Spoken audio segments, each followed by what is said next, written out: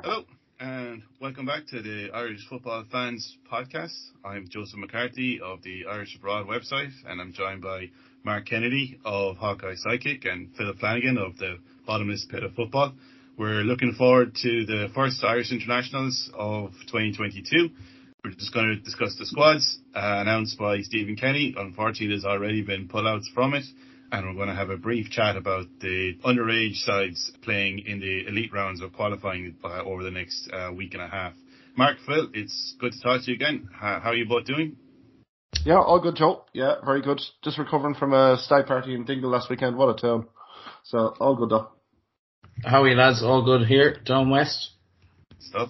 If we start with the Belgium game that's going ahead on Saturday evening, the centenary match, marking 100 years of the FAI. Belgium had already announced that they were not going to pick anyone for their squad with more than 50 caps, but they've still named an impressive team with names that we're probably more familiar, like Simon Mignolet, Leander Diondanker, Yuri Tielemans, Christian Benteke, Michy Batshuayi and Divock Origi up front. They're the top-ranked side in the world right now, and even without some of the household names, they're going to present an almighty challenge for Stephen Kenny's men. Mark, if we look at the squad that was named, unfortunately, Mark Travers of Bournemouth and Darragh Lenihan of Blackburn both had to pull out, being replaced by James Talbot and Jimmy Dunn. But I think overall, across the squad, it's probably about as strong as a squad that can be named at the moment. What were your thoughts when it was announced last Friday? Kind of concur with that, Joe, to be fair. I mean, the interesting ones, I suppose, the headliners were the new uncapped guys. Mark Sykes is an interesting watch, switching his allegiance from Northern Ireland to the Republic.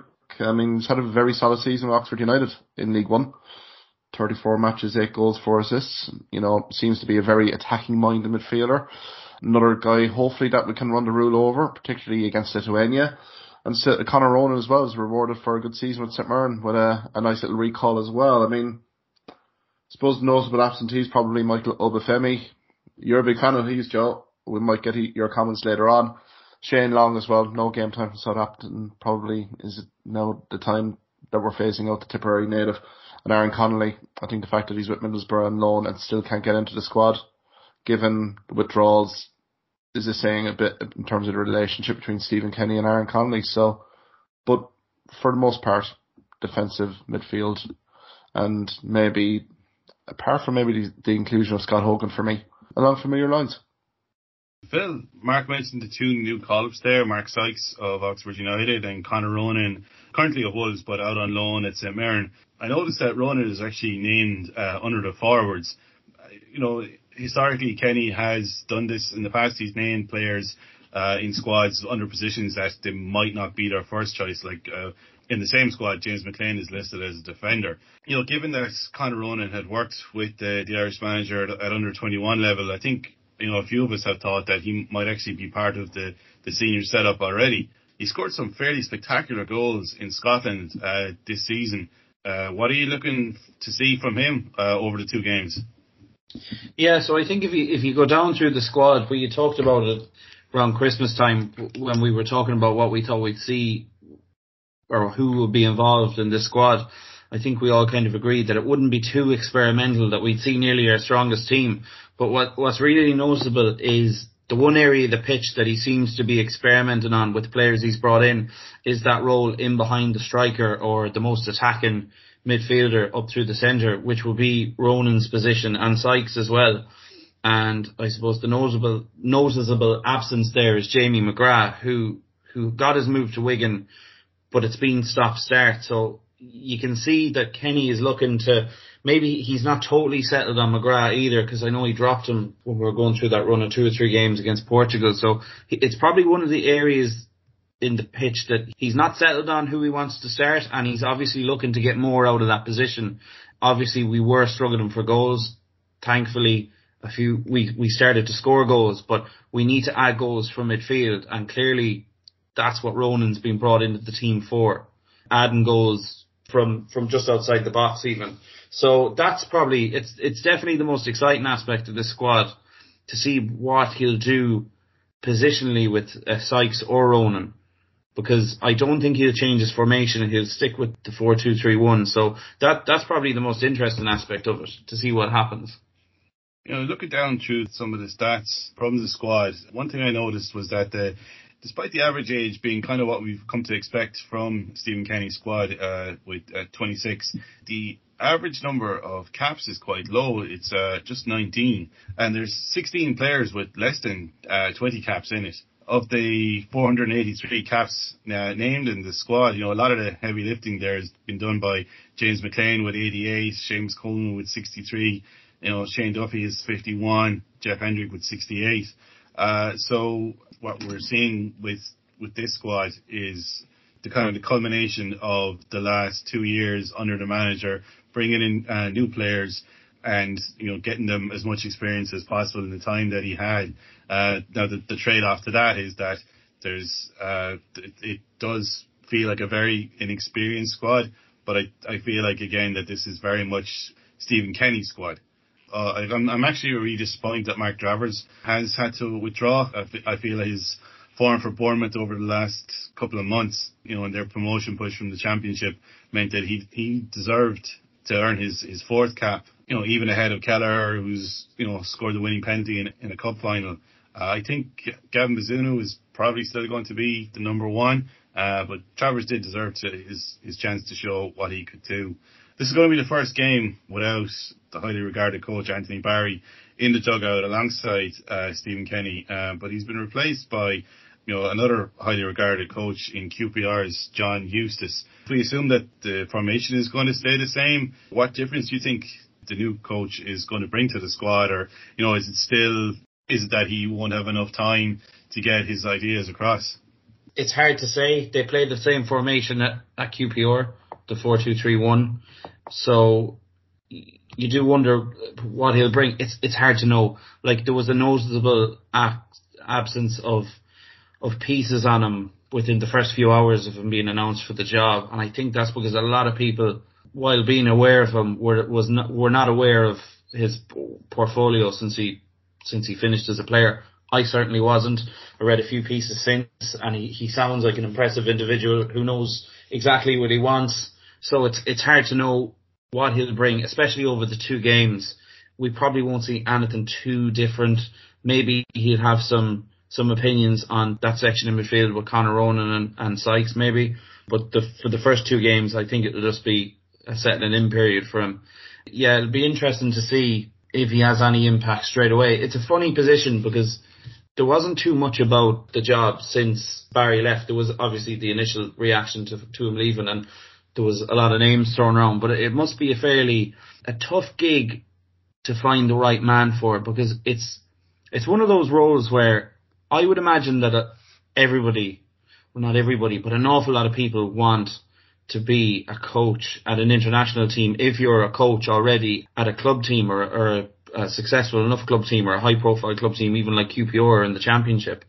And I'd say nearly everybody would throw their hat into the ring at some stage. You can imagine the amount of ex-Irish pros that would have probably put their name in the ring, and to actually whittle down and get the candidate that's right for you, or that's right for Stephen Kenny, that fits his ideology or his philosophy about football. I'd say it's a tough one, but he's obviously seen something in him that he likes, and hopefully he can have a similar impact to Anthony Barry, however great that was. So it should be.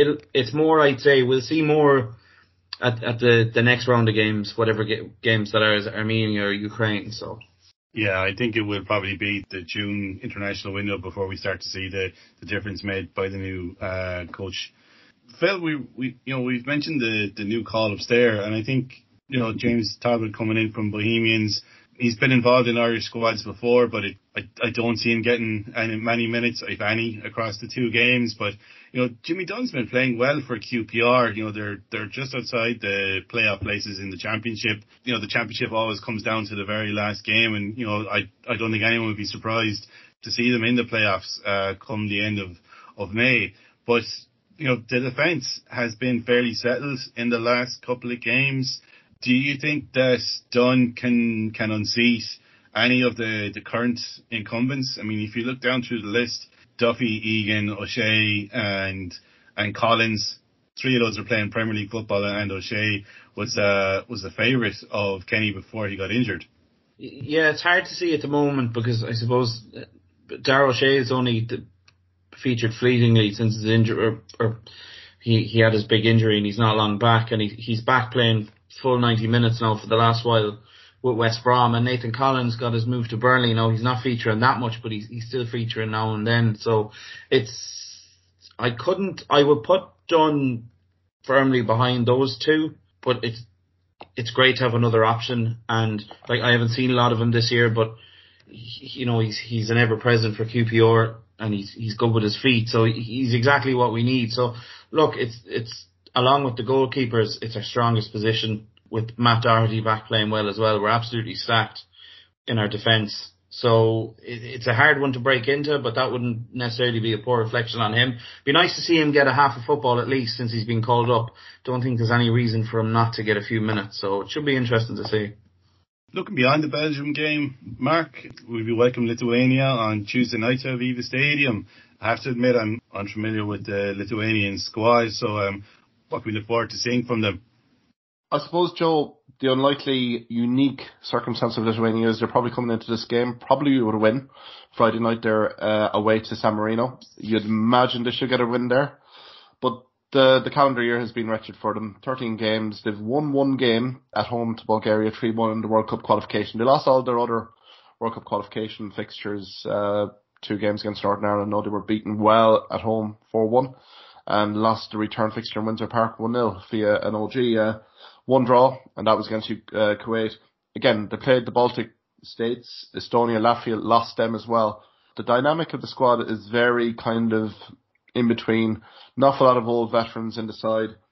If Novogas and Simek, they're probably the key goal scorers. You're looking down through the squad, Joe, this afternoon before this podcast. You're struggling to find goals in it. They go very much 4-2-3-1. To be honest, their club football situation, an awful lot playing with Kono Zalgiris and several plying their trades in Greece, Poland, Romania and Turkey.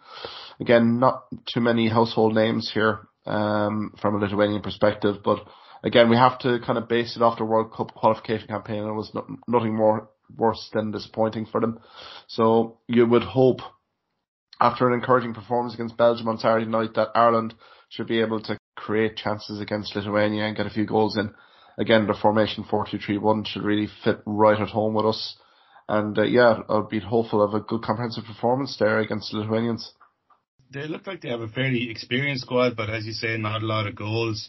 The two you mentioned there, Novakovic and Černić, are the only ones at double figures, and with 12 and 11 respectively, but no one else has more than 5. I know, look, when it comes to goals, we don't have a great record ourselves. James McLean is the only player in the current squad in double figures. He is 11, and Shane Duffy is probably still our biggest goal threat from set pieces. Callum Robinson has started to score and has 7 international goals, including a hat-trick. But Scott Hogan 10 goals this season. Yeah, but he's still to break his international duck. Scott Hogan was probably one of the big surprises in the squad that was named. And some people were saying, why isn't Obafemi in the squad? Why isn't Aaron Connolly in the squad? And, they have both given reasons that they're nursing injuries that they don't want to make worse. To me, I think given the squads that we have, I don't like having to omit them, but I think it's probably for the best in the long run. And Mark, as you say, Shane Long omitted completely despite being a squad regular at Southampton and scoring recently as well for the Saints. I think we've probably seen the end of Shane Long as a senior international player. I think I don't know if he will ever formally retire. I think he'll always be available for the team, but he just won't be picked. Some of the comments that I've read about him in Southampton, especially this season, is that he's a consummate professional. He's a good example to the younger members of the squad to be still playing, still able to play Premier League football at the age he is. Never complains about being left out. Gives it all in training, and if he's needed from the bench, he's available to do the job for Hasenhüttl. Yeah, certainly, Joe. I mean, I think Shane Long I think it's a little bit like Darren Randolph, and I think we'd spoken off air regarding kind of the banter from Darren Randolph when he heard of the call up of Talbot. Again, another guy that will never retire from the international scene, but I think you're kind of seeing the vision of Stephen Kenny right now, isn't it? It's really the young guys, the prospects. He's really looking to give the opportunity to. And to be perfectly honest, these are two friendly games that he has to run the rule over quite a few of these guys. You know, we talked about Jimmy Dunn. I think he's the player of the year for QPR right now. It was an ambitious move from him to go from Burnley in Premier League, where he was a regular squad player, to Loftus Road. And he's relished the opportunity amazingly well. And I think with John Hughes there in assistant coaching role here in Ireland, he's going to get opportunities. He will be called up to squads. And I wouldn't be all surprised if Jimmy Dunn at the back end of this season could be getting a move to the EPL. That's how highly rated I think this guy is. You know, real good athlete, you know, good in the air, good in the deck. And is a certain guy that Kenny would definitely have his radar on. But I think it'll take, as you said, Phil, a numerous amount of games and probably training sessions in the international setup to give him the opportunity. It's not the first time he's made a move like that as well. You know, he started out at Manchester United and felt he wasn't making the progress he deserved and was happy to go to Burnley to progress through their youth system. So, you know, the move to QPR, if he wasn't feeling like he was going to make any progress at Burnley, the move to QPR might not have been too much of a surprise, and you know they're reaping the benefits of it at Loftus Road this season. We could see him back in the Premier League before long. He's clearly got his head screwed on, because there seems to be this thing with professional players these days, especially younger players, that like you're the finished article by the time you're 22, 23, 24, and that's it. And that's, you know, you should be playing where you're playing. Whereas he clearly feels like if he has to go down a level to learn his trade more to go back up, he'll do it. And that's what he's been doing, as you just said. So like, you could easily see him become a Premier League regular in a few seasons. Like it's much better to be playing solid championship football as a centre back and learning the trade than not playing at all. So fair dues to him for making a go of it. A lot of other players wouldn't. They'd hang around, you know. And I suppose, guys, when you consider it, you know, the emergence of Jimmy Dunn right now, I suppose Conor Masterson at the start of the season in QPR thought he probably had a future in the first team, and the way things have gone here, Jimmy Dunn has really kind of emerged as the ever-present in that kind of defensive unit for QPR, and Masterson is now loaned out, which kind of shows the harsh realities of football, I'm afraid. But I'm hoping Conor Masterson here kind of emerges, you know, from his loan spell and kind of reestablishes himself at QPR as well. He's another kind of good prospect, I would say. Along the same lines of the Nathan Collinses as well. You know, their two careers have been kind of very similar, except the Collins is playing kind of with Burnley, and Masterson's now is Swindon Town, isn't it, on loan? But hopefully, again, prospects are there. It's just a case of the hard work, and I think Jimmy Dunn is ticking all the boxes when it comes to all that sort of characteristic. You know, it's not that long since the European Championship final in Wembley last summer, but it's been announced that Ireland are going to be part of a bid to host the Euro 2028 championships with England, Wales, Scotland and Northern Ireland. We're assuming that Aviva Stadium is going to form part of the Irish bid, and it looks like Croke Park will be included in that as well. Mark, what do you think of the bid? I mean, we've had failed attempts to be host and co-host of international tournaments in the past, but this looks to have a serious chance of passing. The other two bids that are being considered by UEFA are Turkey, and somewhat unlikely to succeed is Russia. I suppose my initial reaction was positive, because we did miss out on a few of those European Championship games, particularly up in Dublin. Would have been nice to see. The only thing I would say here, guys, is the FAI and the financial structures in the organisation at the moment. I heard Tony O'Donoghue mentioned regarding how UEFA do a very much a comprehensive vetting job for stadias to be of world-class standards. I know it's the Aviva Stadium and everything else, but will there be additional investment required on that? If that is the case, where's the FAI getting the money to actually launch this bid along with the British Isles associations? I'm playing devil's advocate here, guys, but I think from a costing perspective, do we really know the true cost of hosting this?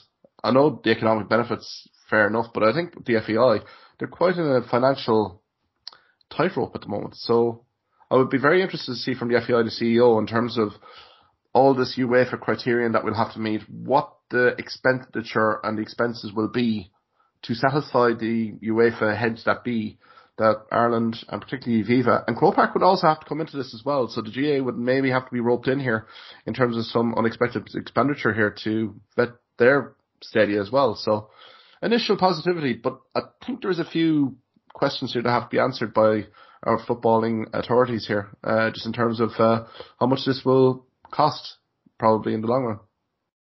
Well, I suppose the good news is we're building enough hotels in Dublin that we should be able to accommodate any number of fans that wish to attend games here in the nation's capital. I was just reading some of the comments online about where teams might be based, or would it be possible to have games outside of Dublin? But I don't think we have any other stadiums that would come up to the standard required. But it's possible that somewhere like UL could serve as a team's base. I know like Munster Rugby have their training facilities in the university, and would be at a really high standard, and I think would be perfect for an international football team. Also the amount of student accommodation that would be free during the summer months, so that could be interesting.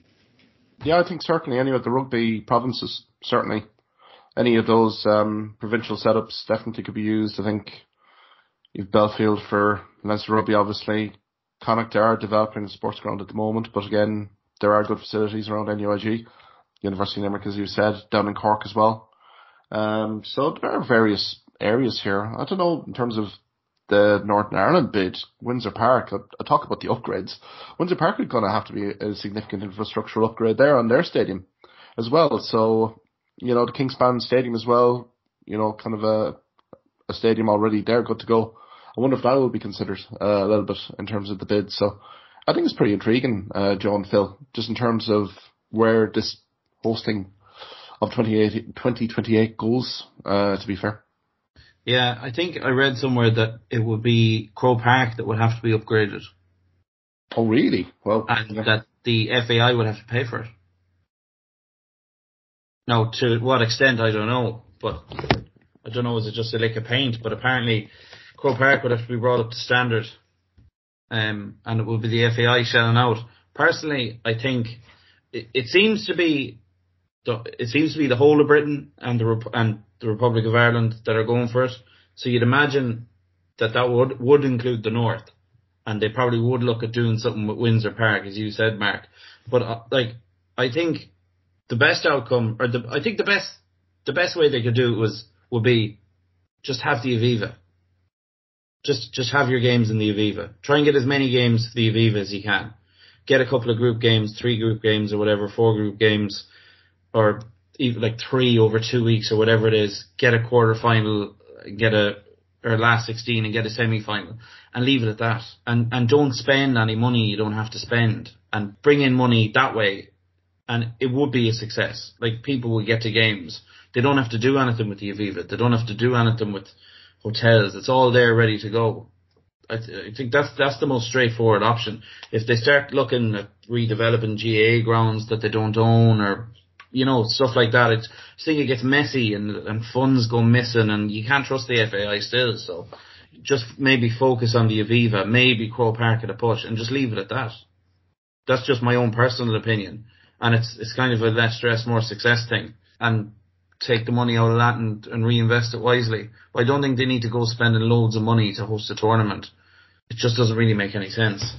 Because I certainly see Scotland held a magnificent kind of tournament there last summer, particularly in Hampden Park. You do have Murrayfield, you do have the SPL grounds as well, Wales. Obviously you have Principality, you have Cardiff City Stadium, you have Liberty Stadium, England, whole host of Premier League grounds. Yeah. So I think they're all well vetted. I think it's just Ireland, the island of Ireland here in this bid. If people are going to scrutinise, it will be probably on the Irish side of the bid. It's great to be coming over and stuff like that, but I think it's probably one to kind of keep an eye on. Particularly, I'm not sure, guys, if there is anyone in competition with this bid at the moment. I heard Russia were kind of talking good game in terms of 2032 being a lock for that, which outlandish statement given the circumstances. But if there was a Turkish bid or something there in terms of Azerbaijan or anywhere else like that, it would be very intriguing to see if it was a 2-horse race, how the bidding process would actually work there. So I'm just reading here just quickly. In all, the 5 associations should comfortably be able to fulfil the stadium requirements set by UEFA. A minimum of 10 stadia in total, 1 holding at least 60,000, so that would be Wembley. 1 or preferably 2 of 50,000, so you'd have Hampden Park or the Principality or the Millennium. At least 4 with a minimum of 40,000, and at least 3 holding a minimum of 30,000. See, that's only so you could be talking 10 or 11 stadiums between the 5 countries. Realistically, what are Ireland going to get? They'd comfortably get the Aviva for as many games as they could take. And maybe just leave it at that. I'm not dreaming too big here, lads, sorry. Certainly not, Phil. Think big, But yeah. I would like it to be an All-Ireland thing. Oh, it'd be amazing, but the money isn't there, though. Maybe Croke Park at a push, but even for the Irish FA as well, Northern Ireland being vested in it as well, that could be the emergency contingency here. But yeah, I think it's an exciting one, Joe, to be fair. I probably was pessimistic there in my costings and all that, but I mean, if things do, dot the I's, cross the T's, I mean, it'd be magnificent, atmosphere and occasions, particularly in Dublin, the economy boost, everything else, FEI getting money in the coffers and hopefully spending it in the right way in terms of generating the revenues and enhancing our grassroots structures. I mean, I don't want to come down too negatively on it, but I think along with everyone else, I was massively disappointed to miss out on the tournament games from Euro 2020 here last year. And I think co-hosting the tournament with the other 4 associations in 6 years' time would be amazing for football in Ireland, and for tourism here as well. As well as the senior internationals that are going on the next week, the men's under-19s team are playing England, Portugal and Armenia in their elite phase qualifiers. Just as we record here tonight, the under-19s are 2-1 down to a very strong England side, but apparently playing quite well. They went 1-0 down early and brought it back to 1-1 before conceding again just before half time. I think that when the under-19s did qualify for the elite round, the consensus was that we wanted to avoid Portugal, who were the top seeded team in the elite phase, and also we wanted to avoid England, who we knew were going to be hosting, and unfortunately we got both of them. So I don't think we're going to make it through to the finals this year. It's the 2 best teams, or 2 of the best teams at this age level, and unfortunately it doesn't look like we're going to make it through. And as well as that, it's only the group winners that will go through to the finals. So I think that the squad that was picked, there's a lot of good players in it. There's James Abankwah, who's going to be moving to Italy, Teo Adaramola, who's been involved with the first team at Crystal Palace. In midfield, Jack Henry Francis, who's been training with the senior team at Arsenal, and up front, Andrew Moran's playing regularly for the under-23s side at Brighton, and Ol O'Neill, who's going to also play for the under-21s this week. Earlier today, the under-17s had the first game of their elite phase qualifiers. They played Portugal, fortunately lost 4-1. I felt that the result didn't really reflect the game. Don't get me wrong, Portugal were good value for the win, but I think 4-1 flattered them a little bit, and 2 of the goals came in injury time on 94 and 97 minutes. The under-17s have a slight advantage in that the best 7 second-placed sides in the elite phase will go forward to the finals as well this year. So now, they're playing Finland on Saturday, and then the final game against Bulgaria following on that on Tuesday. So after disappointing first result, we're hoping that they can go on to recover and qualify. Now, as well as that, the women's under-17 side are hosting their qualifying group. And tonight they're playing their opening game against Slovakia, and unfortunately find themselves 1-0 down just as we record. Having the tournament here is good for the women's game here, and some of the players are already involved with their senior sides. I'm thinking mainly of the striker Abby Larkin. But after the opening game against Slovakia, we're playing Finland in 3 days' time before the final game against Iceland. Now, all these games are going to be in Tallaght Stadium, and we hope that the girls in green can draw a large crowd and cheer them on to qualification. So we hope you've enjoyed our brief discussion of the upcoming men's senior internationals, as well as an overview of the qualifying series that are going on for the various underage sides. I'm looking forward to discussing the results with Mark and with Phil in about a week's time. I'd like to thank Mark. You can follow him on Twitter at Hawkeye Psychic, and I'd like to thank Phil as well. You can follow him at Philip Flanagan. Good talking to you again, lads. Enjoyed the 2 games. Hopefully, two positive performances at least, and a few goals as well. It'd be interesting to see momentum-wise if we can keep it going. I think we can. I definitely think we can. So, enjoy the games. Absolutely. No, it should be good. Hopefully the French players get a bit of a go and they impress. Hopefully we'll see a little bit of Mark Sykes, and now we talked about Jimmy Dunn enough a lot in this podcast. Hopefully he gets 15-20 minutes against Lithuania at the very least. But enjoy the games, boys. You can follow me on Twitter at Irish_abroad or at Irish Football Statistics on Instagram. We look forward to talking to you soon. Take care. Bye bye.